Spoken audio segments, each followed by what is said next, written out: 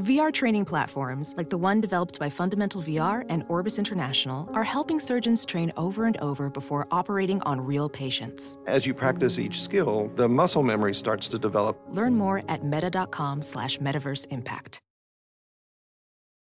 As you write your life story, you're far from finished. Are you looking to close the book on your job? Maybe turn a page in your career?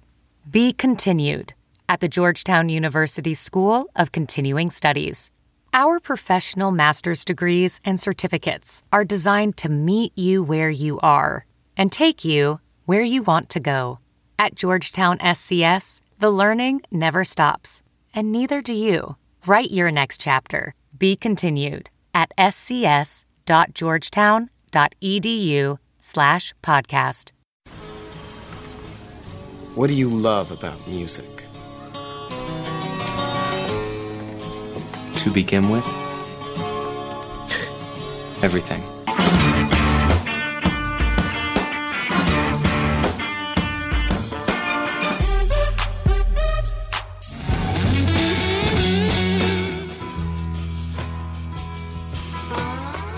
Putting on a great show is the most important thing you can do. One great rock show can change the world.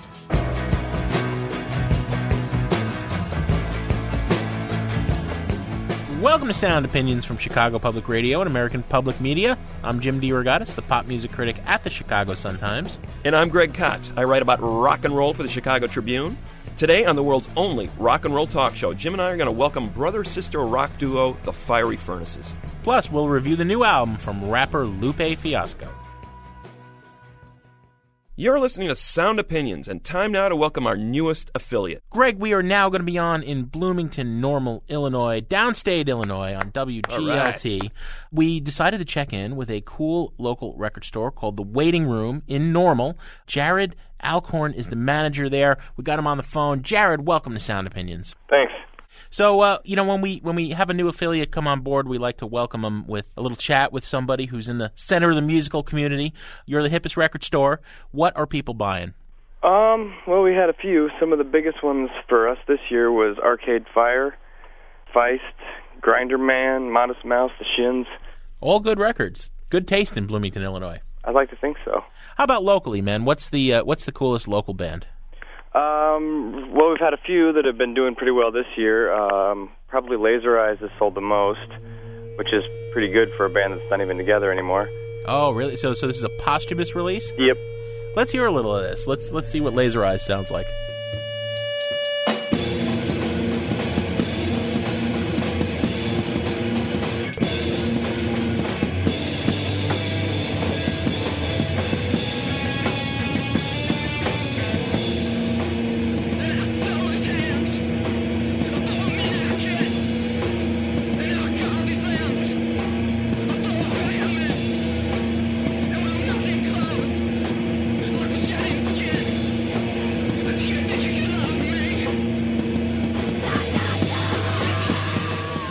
So that sounds like it starts out in sleep territory and then goes into this kind of death metal, industrial thrash kind of thing.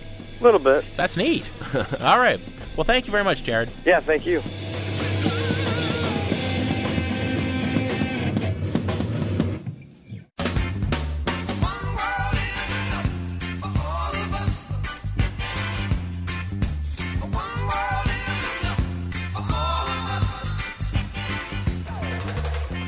That's The Police, of course, with a song called One World, and in 2007 it was The Police's World, at least as far as the touring industry is concerned. The Police's 2007 reunion tour, their first in 2 decades, grossed $212 million, Jim. A nice idea for these three guys to get back together again, an indication of where the biases of the concert industry market lie. They love these reunion tours. They love these classic rock acts coming back out on the road again because they can charge exorbitant ticket prices and make a lot of money on them. Number 2 on the list was one of your favorites, Genesis. Not even the original Genesis, but the three guys from 90s Genesis. Yeah. They got back together again. They had the second biggest tour of 2007 with 129 million. So what does that say about the state of the concert industry when your two biggest touring acts are bands that have not been together for, at least 10 years, in the case of the Police, 20 years. They come back on the road and they clean up at the box office, whereas a lot of newer acts are struggling to make that kind of anywhere near that kind of money on the road. Well, there were a couple of standouts. Future Sex Love Show, Justin Timberlake's jaunt, that grossed $126.8 million. That was number 3 on the list. And Christina Aguilera was down at number 9 with a little more than $48 million. But you're right, the rest of the names are hoary old war horses. Rod Stewart and Roger Waters. And if this, of course, doesn't even take into account StubHub and all the aftermarket sales. I got a press release from them the other day, which basically scalpers crowing about what a great year they had. Money going in the hands of speculators as opposed to fans, and certainly the artists aren't benefiting. Yeah, the secondary ticket market on these big shows, in other words, these scalpers and brokers, had another banner year in 2007. But the concert industry as a whole, Jim, I think got some really disturbing news. Okay, so the Police had a big year, Genesis had a big year, Justin Timberlake did as well.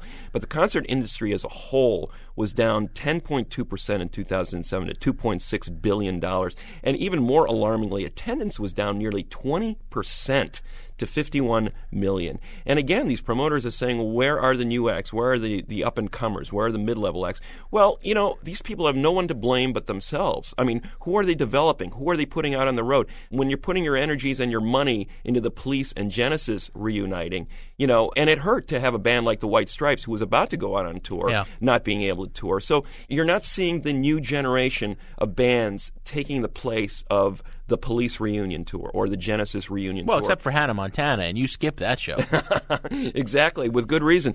But you're not seeing those acts coming up. And you know what? Good riddance to those kind of reunion tours. I mean, when you have to pay $100 plus to go see the Police reunite, that's completely out of the league of most people. And I don't think people should be expected to pay those kind of prices in future years, because that's what the concert industry wants.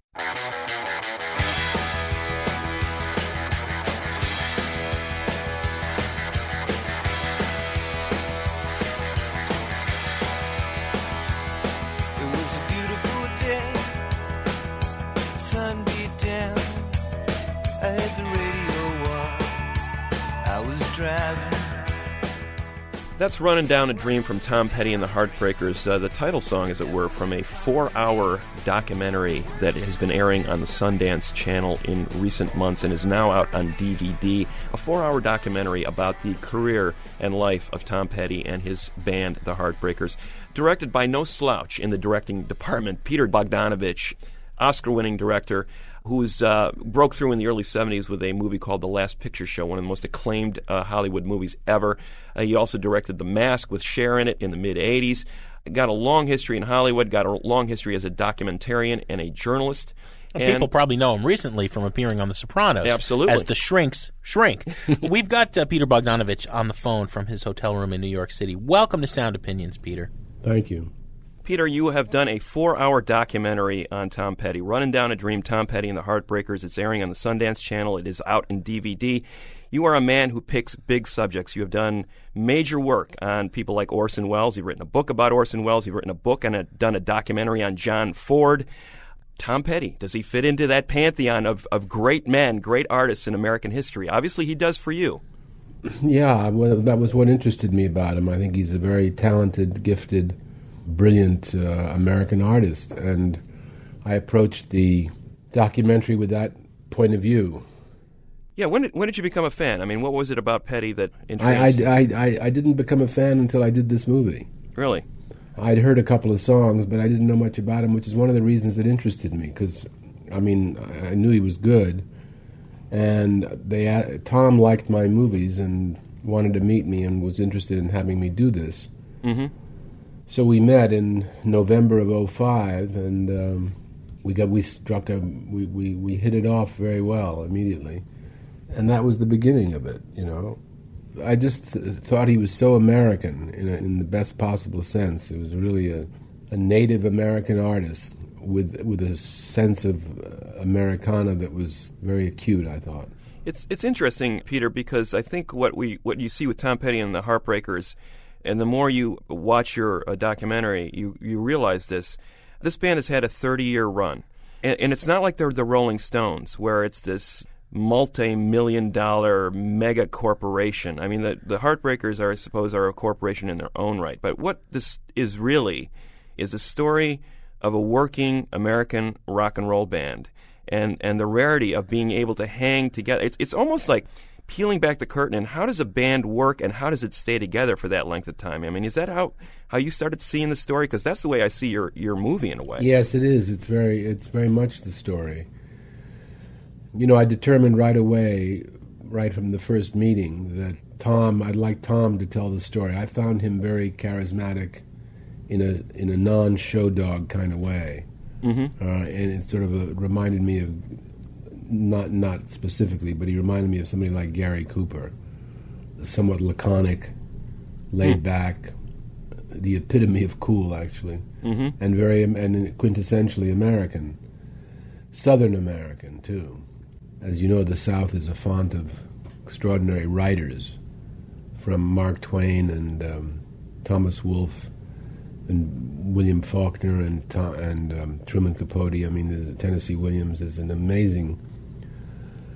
Most of the great American writers somehow come from the South, and I think there's something about the South that sets it apart. And Tom is very much of a representative of that.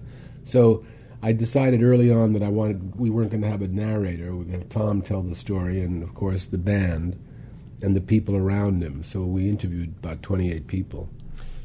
Yeah, you do a very thorough job of journalism, and Peter, you are a great journalist. You've done some amazing work as a journalist, even before you were a director. Thank you. And it shows in this documentary. The thing that I'm intrigued about is you got Benmont Tench to talk. I mean, what an amazing feat! I mean, he's a great guy.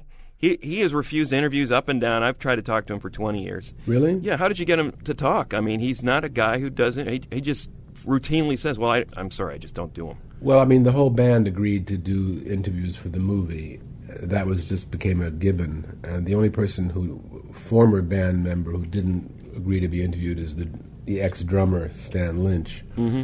But we had interviews with him in the archives, in Tom's archive, that we were able to use, so he's very much a part of the movie.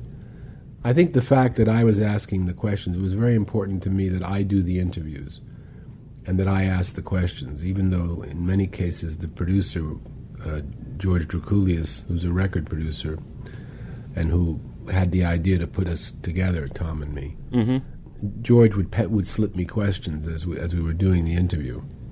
When it got to something that there was an interesting tangent or something, a nuance that I wasn't aware of, he would pass me a note.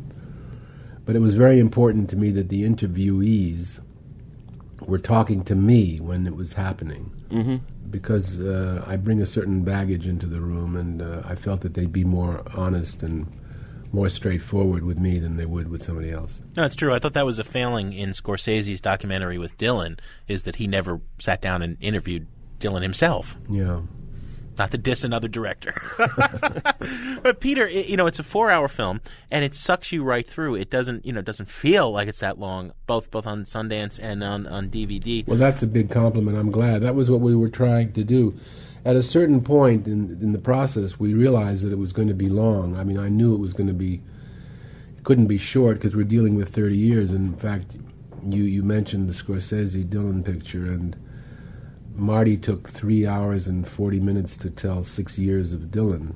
And I figured if that's the case, well, why shouldn't we take 4 hours to tell 30 years of Tom Petty? Well, now, he's really a self-effacing character, Tom Petty. Greg and I have both interviewed him any number of times. He's always most loquacious when he's telling stories about other people. He's always wanting to tell us George Harrison stories, which are very funny.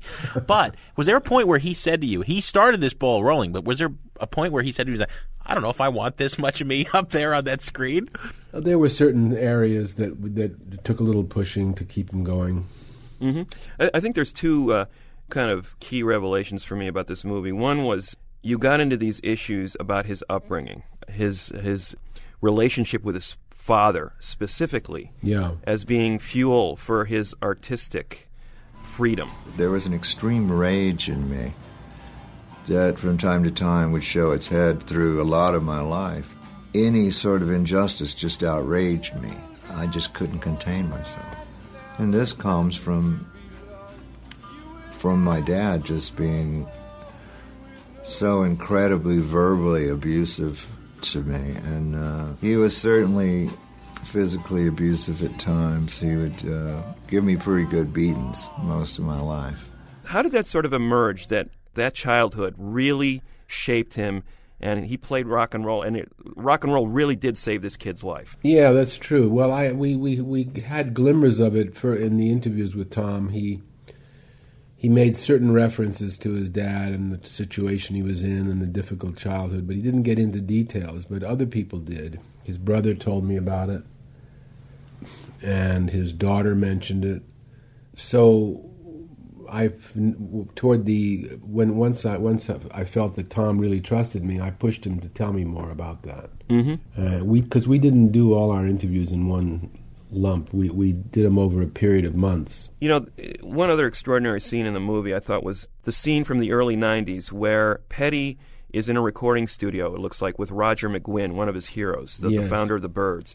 And there's a record company guy there trying to get Roger to record a certain song, and Petty's looking at the song and going, what is this crap? The A&R guy, the guy from the record company, seemed awfully young to me. That I don't think he understood, the depth of the artist he was working with. Sorry, Raj. I appreciate it, man. I just can't hold it in any longer because I love you so much. I love you, man. You're doing what you do, and that's great. No, we're not trying to him around. I know you're not trying to him around, but you are if you make him do this song. Because sometimes the commercial road, like thinking that that's the road to take isn't always the road to take. Sometimes it's doing stuff from your heart and being really honest with people works much better. Well, let's change some lyrics. Well, why don't you just get him a song? I'm just curious how you came across that piece of film footage. Well, that was interesting. We were interviewing Roger, and Roger brought it up. He says, we've got this, this confrontation that happened, and somebody shot it, and Roger had a copy of it. Tom didn't have a copy of it, but Roger did. Mm-hmm. And I didn't know anything about it till Roger brought it up. And I thought it was a perfect example of, Tom's integrity and the steadfastness in the face of authority. Yeah. He was going to stand, he wasn't going to back down from his opinion that it was a lousy song, that this guy shouldn't be singing it. It's one of the highlights of the movie. In fact, in a couple of screenings I've been with audiences where we had, 400 people or something. There was a considerable cheering in that section. Yeah. And so on. Particularly the screening we had in L.A. where it was a lot of industry people. Petty's a guy who put his money where his mouth is, fought with his record company to charge consumers less. We've been talking to Peter Bogdanovich, director of Running Down a Dream, the extraordinary new Tom Petty film. Peter, I think we're remiss if we let you go as a fellow rock fan, as a film great on your own, if we didn't ask you, what's your favorite rock movie of all time? We had Roger Ebert on the show. We did this once. And, Greg and I can talk about this forever. We're just fans of the genre. But obviously you went into this making this rock documentary, and every documentarian in this field that I've talked to has always said, I didn't want to make a rockumentary. Few of them succeed in making a film that transcends that. Well, I don't know. I looked at a lot of the documentaries that have been made, and I didn't want to make one like them. What I wanted to do was a vision that I had right after Tom and I talked, right as I was beginning to work on it. I said I wanted a movie where we had a lot of people talking, but we didn't sit on their faces for very long. I didn't want a lot of talking heads cross-cutting. I wanted to have a lot of images. I wanted the talking heads not to be talking heads so much as narrators. I wanted it to be more of a movie where you could follow the story visually. So I had this vision of what the movie should be like. I wish I could say it was easy to achieve that goal. It was a really twisting, turning road to get to where we got, but it did turn out the way I imagined it would. But there were many times along the year and a half, almost 2 years that we spent on it, where I thought, I don't know how we're going to get to this place. Yeah, because it was hard, Well, it absolutely works. Thank you, Peter, for sharing some time with us. I also have to say, as a guy who grew up in Jersey City and Hoboken, man, The Sopranos, you were great. Thank you so much. You're very kind. Well, I won't back down. No, I won't back down. Coming up on Sound Opinions from Chicago Public Radio and American Public Media, we welcome the Fiery Furnaces for an interview and a live performance in the Jim and Kay Mabie studio.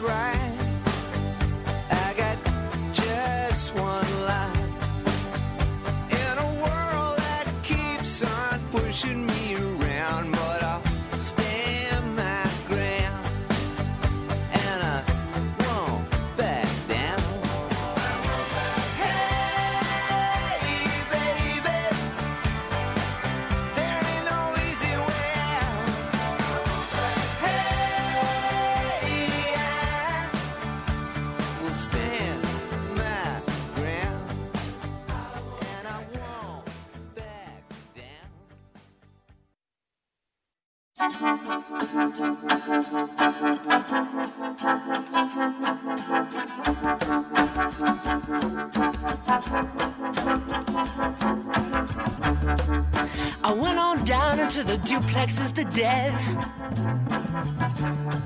where the shades are drawn and the shadows shut. Unless you know the magic word, or seldom said but often heard, one bite your lip then spin around 3 times. Welcome back to Sound Opinions from Chicago Public Radio and American Public Media. I'm Jim DeRogatis. My partner is Greg Kot, and we are about to be joined by the Fiery Furnaces. Greg, they came together back in 2002 in Brooklyn and have put out a half-dozen albums since then that have kind of captivated the indie rock underground. But we know Matt and Eleanor Friedberger from growing up here in Oak Park, Illinois. Let's go to the Jim and Kay Mabie studio. We're going to talk to them and have a live performance.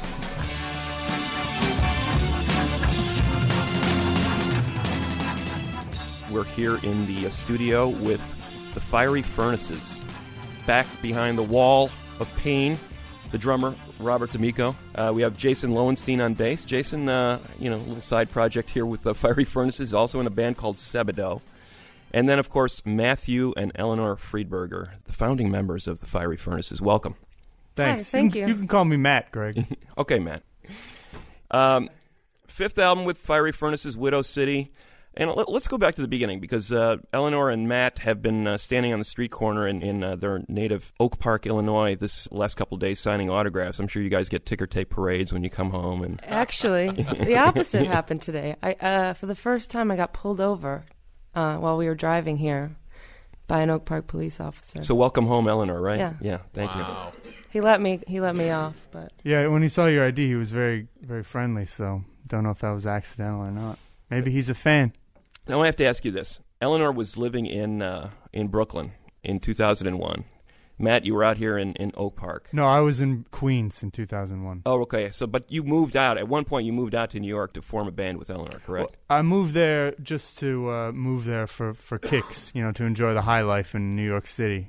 Going to the clubs and stuff. Making the scene. Yeah, but then Eleanor was there too, and so she enrolled me to help her in her band. So, Eleanor, you brought Matt in to your band. exactly, yeah. I have to say, forming a band with a family member, I mean, I love my wife dearly, I love my sister dearly, but forming a band with them would be the last thing I would think I would want to do. You should try it, Greg. Yeah, how do you know? How do you know until you try? Okay. It's good to, then you know why you don't like, when you're in a band with friends, you think, at some point you think, why am I hanging out with this? Why am I calling this idiot on the phone? Even if you like them to some extent. But you're meant to call your sister up on the phone at some point, so you never ask that question, really. Does that make any sense? No, it doesn't, actually. Yeah, really, yeah. You're stuck with your relatives, so it's harder to quit. Whereas, I love to quit things personally, so I would always quit bands. Yeah. But how are you going to quit your sibling? You're always going to have to deal with them to some extent. So it seems harder to quit them than you persevere a little bit more. Right. Before we get into the music, why don't we hear a song? We'd like to play a song called Japanese Slippers, which is a song Matt and I, it was a nice collaboration. We wrote the words together in a room together, which doesn't happen that often. Mm-hmm. And here it goes.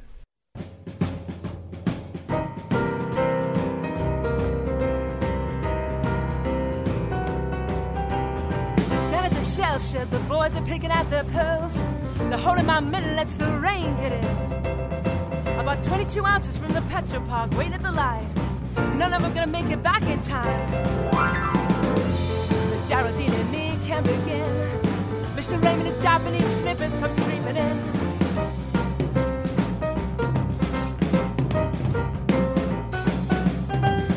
I sit with the fan on my face and sip shandies all day. I learn to sleep standing up so I don't have to make the bed. No tobacco for my rolling papers, warm water in my cup. I have to wait all morning. But Geraldine and me can begin. Mr. Raymond, his Japanese slippers will come creeping in.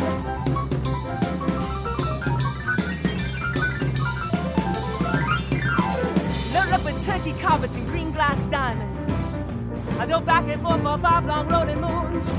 And every day and every night I thought of back at home. And I couldn't get the notion out of my head that said, but Geraldine and me can begin.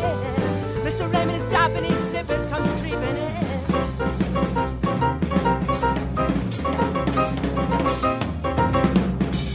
Everything is always a little late. The tripping on those Japanese slippers seems to be my fate.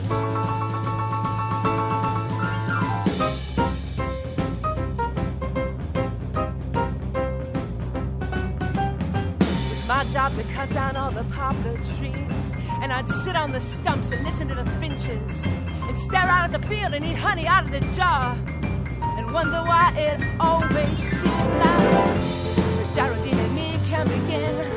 Mr. Raymond and his Japanese slippers will come creeping in.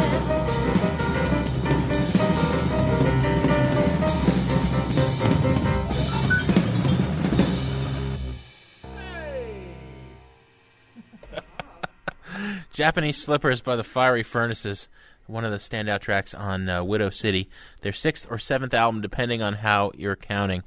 Eleanor, you said it was rare for you and Matt to write lyrics together. You know, your lyrics get a lot of attention with good reason. I mean, there's not that many people that use a word like finches or pomegranates or puce or all the, I mean, you know, very literary-minded, very colorful, enigmatic lyrics that paint pictures in your head. How did that song come to be written together, and how do you write when you're apart? Well, I just had a few lines like, I sit with the fan on my face and sip shandies all day. I learn to sleep stand up so I don't have to make the bed. And then Matt added the first verse. And then I remember just sitting on the couch together going back and forth with the other lines, you know. So those first couple of lines revealed what the song was going to be about? No, not in that instance, which is actually pretty rare because Matt has a good idea, I think, of what each song is going to be about before he actually writes it, you know. Well, because there was this thing in your bio this time around about you sitting with a Ouija board trying to write the lyrics. Well, this record, it was we wanted to have, the music was supposed to be early 70s sounding, so we wanted to have the lyrics fit that, also be from or of, you know, pop culture artifacts from early 70s. So Eleanor did some research. Why don't you pick up the story from there? Well, in our grandmother's basement is all kinds of stuff. Like she never throws anything away, which is lucky for us. So she had a big stack of early 70s House and Garden and House Beautiful magazines, which Matt and I poured over for a few weeks. And then, so 5 of the songs on the record were written from the scripts we made, you know, stealing the phrases from the ads in those old magazines. And then the other 11 I wrote to try to fit in with those. And there's a lot in those sort of old ads, there's a lot of pop sort of spirituality, you know, after psychedelia, sort of numerology, astrology things. So the old Parker Brothers Ouija board game, I instantly thought of it. You know, that's what I needed to imagine to try to write lyrics to fit with these other. I remember that well. I think we had one in my house, and then The Exorcist came out, and my mother threw it away. You couldn't have that now. You couldn't have a devil talking machine marketed to children nowadays. Yeah, the country is taking a step back. So you guys are satanic rockers. This is a good thing. We love things having to do with Satanism. We're not satanic rockers. In this, we'll make that clear. Yeah. It's a Jimmy Page reference. I didn't subscribe to Aleister Crowley's theories. I just enjoyed reading about them. That's right. But there's a lot of alliteration, a lot of multi-syllable words crammed into small spaces. Yes. First time I heard you guys, I thought, I haven't heard anything like this in the rock context. The best context I could think of for it was like a Gilbert and O'Sullivan operetta. It's like a Gilbert O'Sullivan operetta. Yes, Gilbert O'Sullivan. Yeah, exactly. Gilbert and Sullivan operettas. Well, we don't have if you can remember Alone Again Naturally, it's got some beautiful chord changes.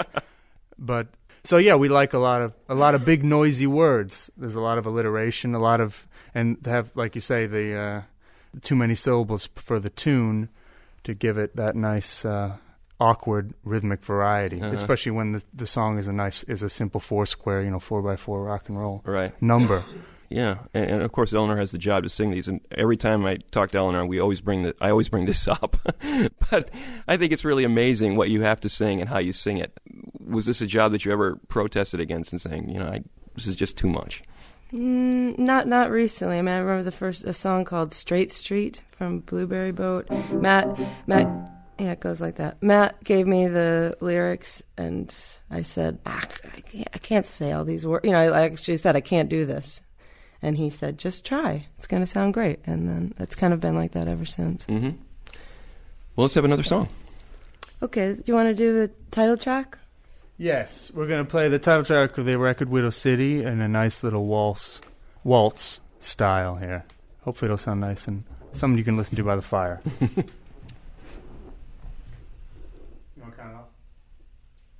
You're going to start it though, right?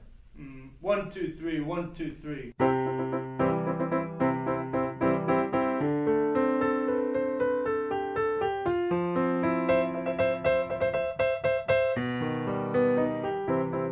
Anti-archangel wrote a letter per usual. Dated it's 100 degrees perpetual. Sent via the swift dromedary to verse in her ways. On the odd and even days, said the lion has come up from his thicket. They've managed to void my lottery ticket. A drunk on wormwood widow sit. Widow city's drunk on wormwood. Tomorrow night when the sun sets at 9, I might tangle myself with the degenerate kind of a strange divine. And foxes on the mountain girls, the foxes on the mountain girls. So to negotiate the deserts and pits, you can't rely on your dim wits. Wag your head and clean your clocks. Ready for the rendezvous with the sticks and the stocks. Said the wicked ones will wait, said was sent via the sweet dromedary traversing on the odd and even days. I'm drunk on wormwood and widow sin. Widow sin is drunk on wormwood. Tomorrow night when the sun sets at 9, I might tangle myself with the degenerate kind of a strange little vine. And they've made my chain even heavier, if you can imagine.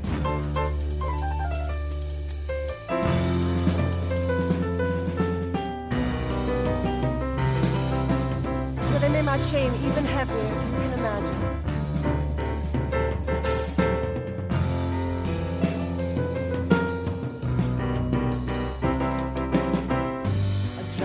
Wormwood widow sin. A widow sin is drunk on wormwood. Tomorrow night when the sun sets at 9, I might tangle myself with the degenerate kind of a strange little vine.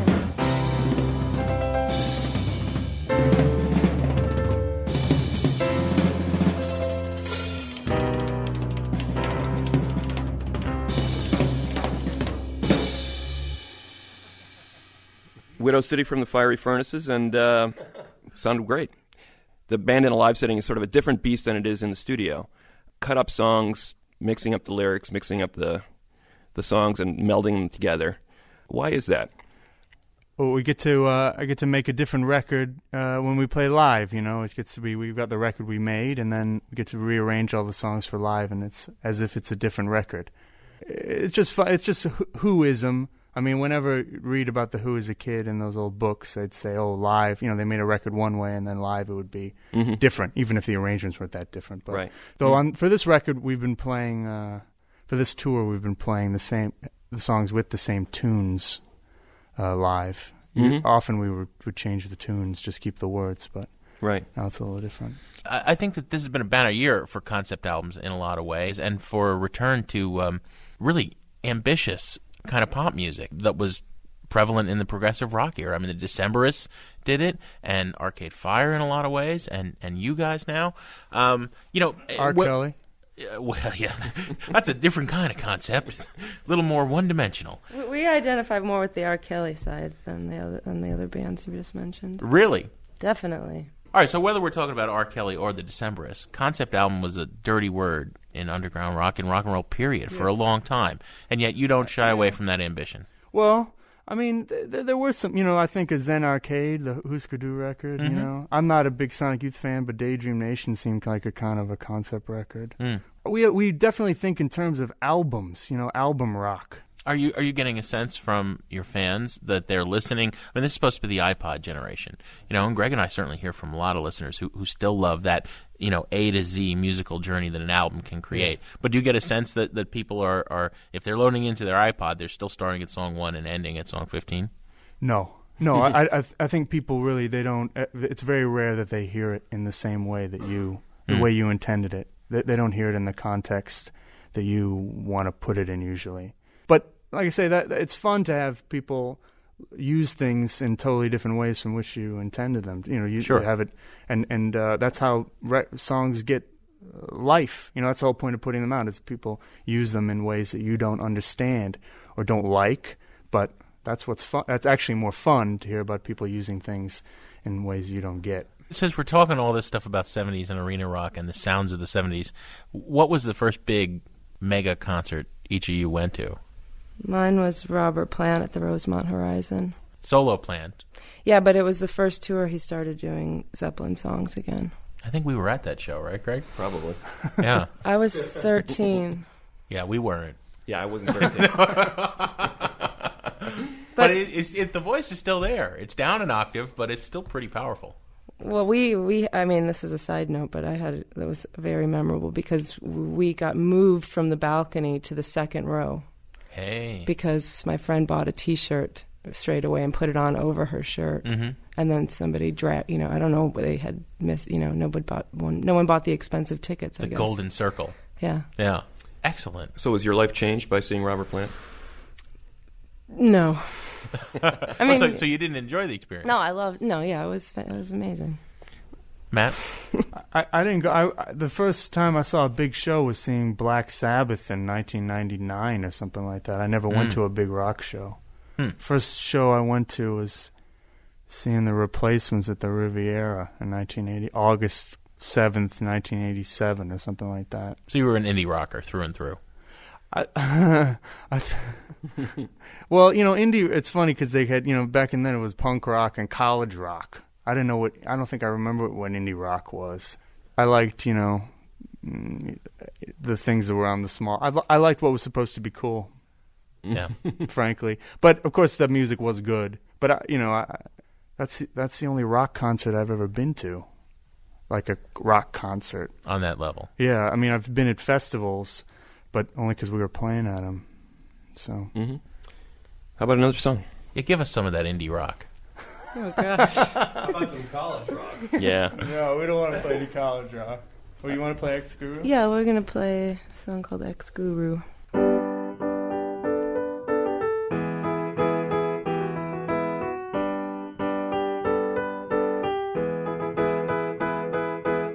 One of those blonde ladies had a certain hold on me. I went to all the seminars by the airport in the DoubleTree. I even let her use nephew's seaplane in the Bahamas for free. But she means nothing to me now.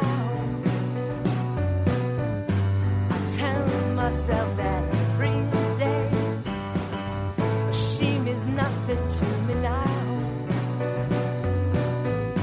I tell myself every single day I'm quite convinced I escaped her sway.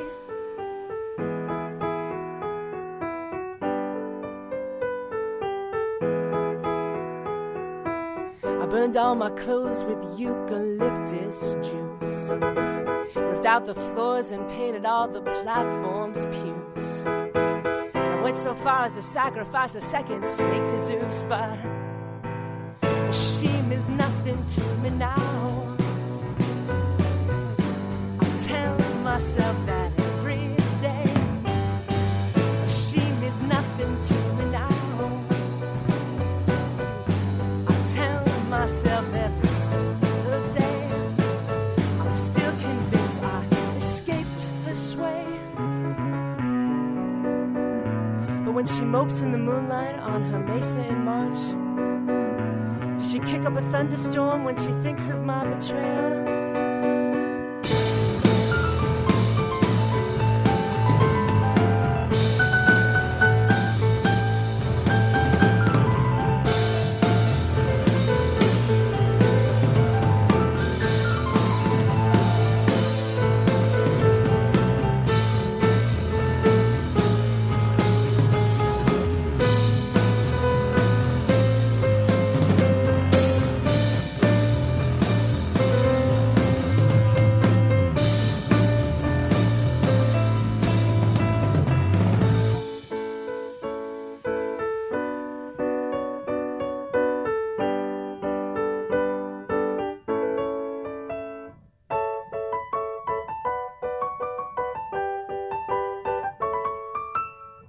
She means nothing to me now.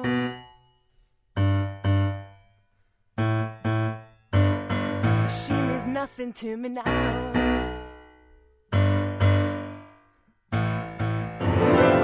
She means nothing to me now.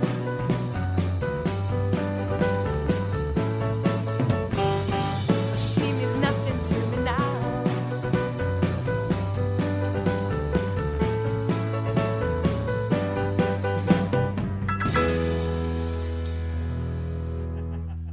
That was the first time we've ever done that like that.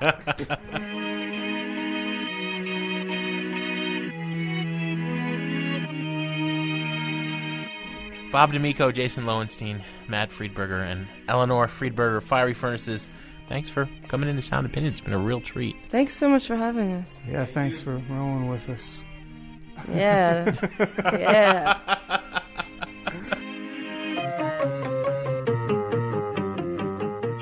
She tells me about last night at her 103rd birthday. She counted her pairs of pants again. For more of the Fiery Furnaces, you can hear some live songs at soundopinions.org. And we're going to be back in a minute on Sound Opinions from Chicago Public Radio and American Public Media with a review of the new album from Lupe, Fiasco. I wanna restore it beer.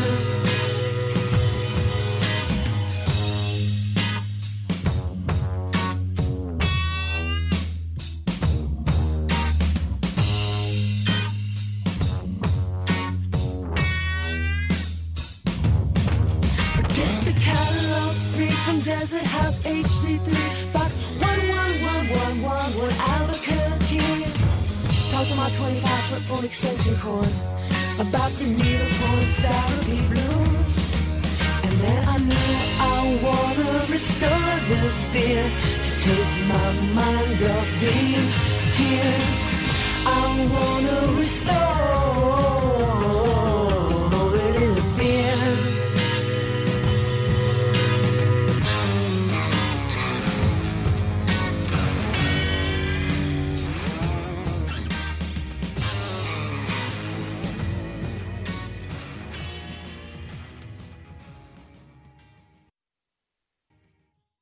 You're listening to Sound Opinions from Chicago Public Radio and American Public Media. If you are what you say you are, a superstar, then have no fear.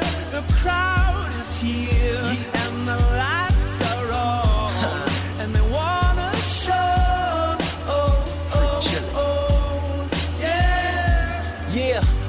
A fresh, cool young Lou, trying to cash his microphone check 212. Wanna believe my own hype, but it's too untrue. The world brought me to my knees, what have you brung you? Did you improve on the design, did you do something new? Where your name in on the guest list, who brung you? You, the more famous person, you come through. And the sexy lady next to you, you come too. And then the hitman, standing outside of heaven, waiting for God to come and get me. I'm too uncouth, unschooled to the rules, and too gumshoe. Too much of a newcomer and too uncool. Like Shadow in the Veil, I battle with it well. That is a song called Superstar from the second album by Chicago rapper Lupe Fiasco called The Cool. This guy broke through in a big way in 2006. The former Wasalu Mohammed Jaco, who was a guest on Sound Opinions last year, was a then 24-year-old rapper, started the year by guesting on Touch the Sky by Kanye West, followed it up with his debut, Food and Liquor, which was delayed for years by the major label, finally came out, sells 300,000 copies, and he has a big hit with this song, Kick Push, which you and I absolutely loved. A rap song about the joys of skateboarding. Mm-hmm. Did for skateboards, I think, what the Beach Boys did for surfboards. How does Lupe Fiasco follow that up? He was kind of under the gun in 2007. He had a tough year. His father died, a beloved aunt in his family died. He was touched by both of these losses, and then a friend who he often called his business partner, sometimes he called him his manager, Charles Patton, was sentenced to 44 years in jail on drug charges. This is interesting because as a devout Muslim, Lupe is against drugs. He called his album Food and Liquor because that's like a source of community in the black neighborhoods of Chicago. One of the only things that people get together around the food and liquor on the corner of every block. But he doesn't smoke, he doesn't drink, he doesn't do drugs. And he's got this image. He's a nerd. He's a science fiction loving, skateboarding, video game playing, middle-class African-American. And he's not ashamed to rap about things that are considered pretty darn geeky. It's kind of like Urkel grown up to become a rapper, and he's proud of that. One of his favorite albums of all time, he says, is Pink Floyd's Dark Side of the Moon. He wanted to make a record that was like that. I talked to him just a couple of weeks ago, and I said, what the heck are you talking about? And he said, I want to put out a record that's strong, cohesive, and I want to say watchable, like a movie. Did he succeed? Let's play a track from it, and then we'll get into a discussion of The Cool. This is a song called High Definition. It features a cameo from a rapper who doesn't have any problems with sex and drugs and life on the wild side, Snoop Dogg, but it's still Lupe's show here on Sound Opinions. Yeah.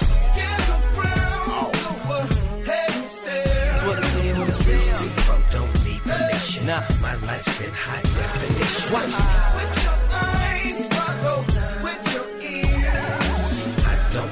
Say what you want. My life's in high definition. And my return is more like a re-up. I hold a hole like a teacup, roll in one hand while the other hand throw the piece up. My other hand throwing weed without the E up. I got like 5 more, man, I'm something like Shiva. And that fall of Rome, number 4 deluxe. See, I've been around the world like the gnome, but I come from a zone where the homes all beat up. The folks unknowns and the stones all meet up. Police tap my phones, got my songs on speaker. Say he's back the poems, got their domes all geeked up. To get up on their thrones and become young leaders. Oprah put it on my culture, now if that ain't wrong. I just got it from the rhymers, now if that ain't blown. They gave my man 44, now if that ain't long. I put it all on my shoulders, now if that ain't strong. I made it out alive from the streets of the west side, CHI. Now if that ain't home, you better tell them.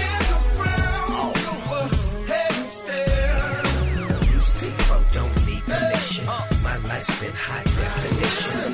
With your eyes, follow with your ears. Yeah, don't need no intermission. My life's in high definition. And in my flyness, I've become the hero and the sidekick, the rider, and the nigga that I ride with. In your ear, like the maker of the vibrant. Assalamu alaikum to the maker of the vibrant. The mother niggas on vibe with. Now I was about 3 when the eyes went, but I can see everything that you're trying to be. You can't hide it.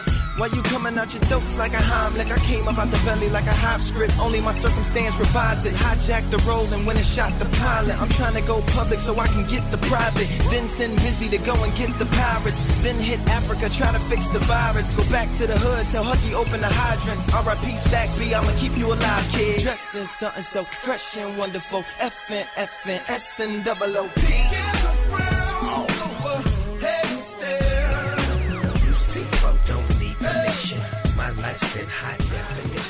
Lupe Fiasco with a song called High Definition from his second album called The Cool. Lupe Fiasco with the difficult second record. The first one, of course, is the breezy look back at youthfulness. You mentioned the skateboarding song, Kick Push, Jim.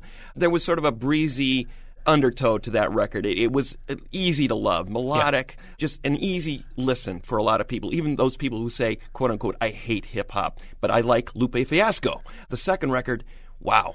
Talk about a turn for the darkness. This is a much heavier record in almost every way. He was talking about serious subjects on the debut. This one, though, the music in a lot of ways reflects that seriousness as well. It's a much darker, much heavier record. There's some preachiness here. You hear on the hip-hop message boards, Lupe getting a lot of stick for being, the preacher, the guy who's wagging his finger and saying, naughty, naughty, you guys shouldn't be doing these kind of things. As you said, he's a devout Muslim. There's a song here where he personifies a cheeseburger and says, why I'm bad for you. You should not eat me. Hey, he had a whole lot of cheese. Plus he was the Mac, had a whole lot of C's. Made a lot of against fat, gave a whole lot of G's. Grams, man, he had a whole lot of these. And he would let you hold like a whole lot of keys. Even if you lose some, he would give you new ones. Twice the bread, it's like he had 2 buns. And he had a whole lot of C's. His subject matter is really interesting in the way he presents it. The sonic settings remind me a lot of not only his fellow Chicagoan Kanye West, but Outkast in the way he blows out the margins of what people think hip-hop should sound like and takes it into some really interesting areas. Well, he's collaborating with Queens of the Stone Age? Yeah. I mean, Uncle, the British producer, he's got a track on here with Patrick Stump of Fall Out Boy. I'm not a huge Fall Out Boy fan, but I have to say the song Little Weapon with Patrick Stump doing the production on that song is terrific. I killed another man today. Shot him in his back as he ran away. Then I blew up his hut with a hand grenade. Cut his wife though, then she put her hands to pray. Just 5 more dogs, then we can get a soccer ball.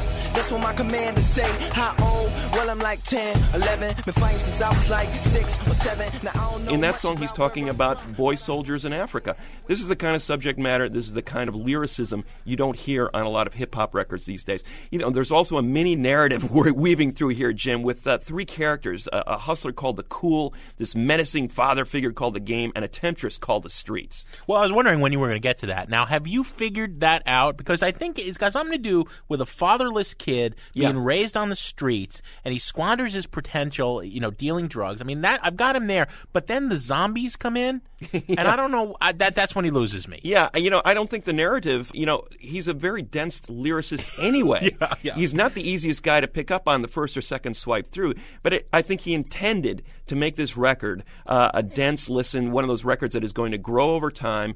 I think it's a less easy record to like than the first one, but the hooks are still there. The lyricism is still there. It's a wonderful record. I just don't see this record being a huge hit, but I don't think Lupe cares about that. His whole career has been about what is cool and trying to make the uncool things in African-American culture cool again. Well, that's absolutely true. The title, The Cool, comes from a lot of things that Dr. Cornel West has written about, only when we start saying that reading and becoming an intellectual is cooler than becoming a drug dealer are we going to break this cycle that the African-American community is in. Lupe is not afraid to say, I like video games, I like comic books about zombies, I don't like cheeseburgers, and on and on and on. Right. At the same time, by doing this mini narrative, the songs that link together about the kid who's losing his way as a drug dealer, he gets to play, he's having his cake and eating it too. You see what he's doing. He's playing, the tough guy on the streets. There are raps about women,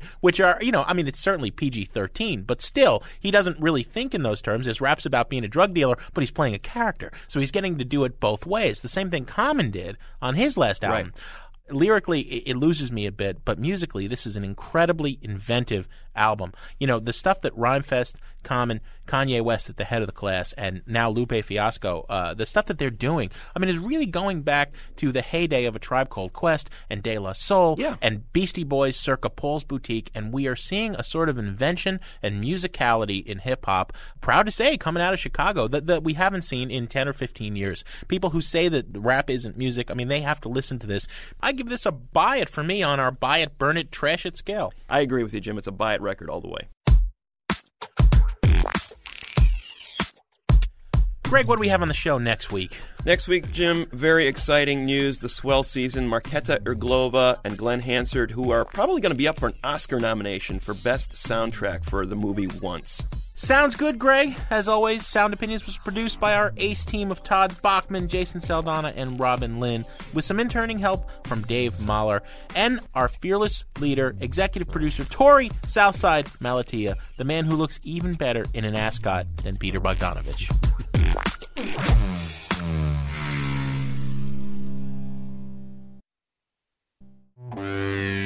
In case you've missed any of our recent shows, here are some of the records we've reviewed on Sound Opinions.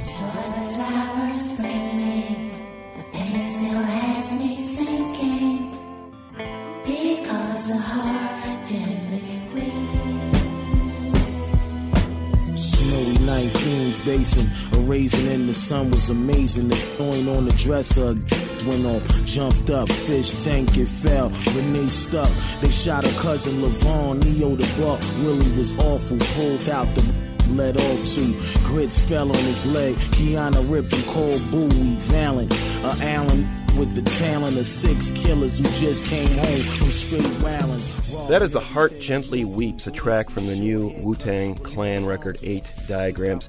Jim, it's hard to overestimate how important this group is in hip-hop history with its debut album only. If it had just come out with Enter the Wu-Tang, 36 Chambers in 1993, its place in hip-hop history would have been assured. Absolutely. Ghostface Killah is arguably the single most influential member of that very formidable posse of MCs in this group. And he's barely on this record. These guys are way more interested in their solo projects than they are in the Wu-Tang Clan itself. And as a result, each Wu-Tang Clan album has been a case of diminishing returns. Oh, yeah, absolutely. It's a letdown. But then so was Iron Flags. I mean, they've been scattered and the talents pulled in too many directions for too long. What really needs to happen, Jim, is Ghostface and RZA need to bring their talents together. Clearly, they are the kingpins in the Wu-Tang Empire right now, and they are not working together. So as a result, 8 Diagrams, the Wu-Tang Clan record, there's a few good tracks on there. I say burn it to that one. The Ghostface Killah record, the Big Doe Rehab, a big, big letdown. I say it's a trash it. Well, I hate to say it, but I agree with you 100%. Burn the Wu-Tang record, trash the Ghostface.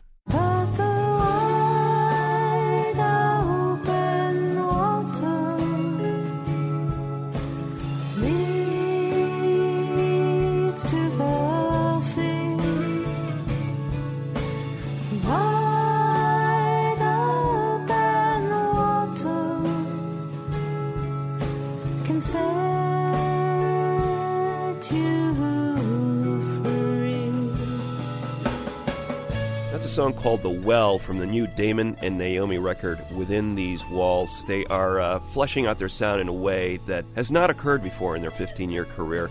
Their previous records all sounded like bedroom recordings, very intimate, but not particularly expansive. This record with the brass and with the string section, we've got them coming out into the world. I love the sound on that particular song that we just played, The Well. The string and brass arrangements, I'm a little split on. I love the string sounds. I love most of the brass sounds. And I got to say, I respect Bob Rainey a great deal as a saxophonist, but there are moments on this record where I think, is this guy emulating Kenny G or something? I mean, the soprano sax stuff is just a little sickly and a little too pretty.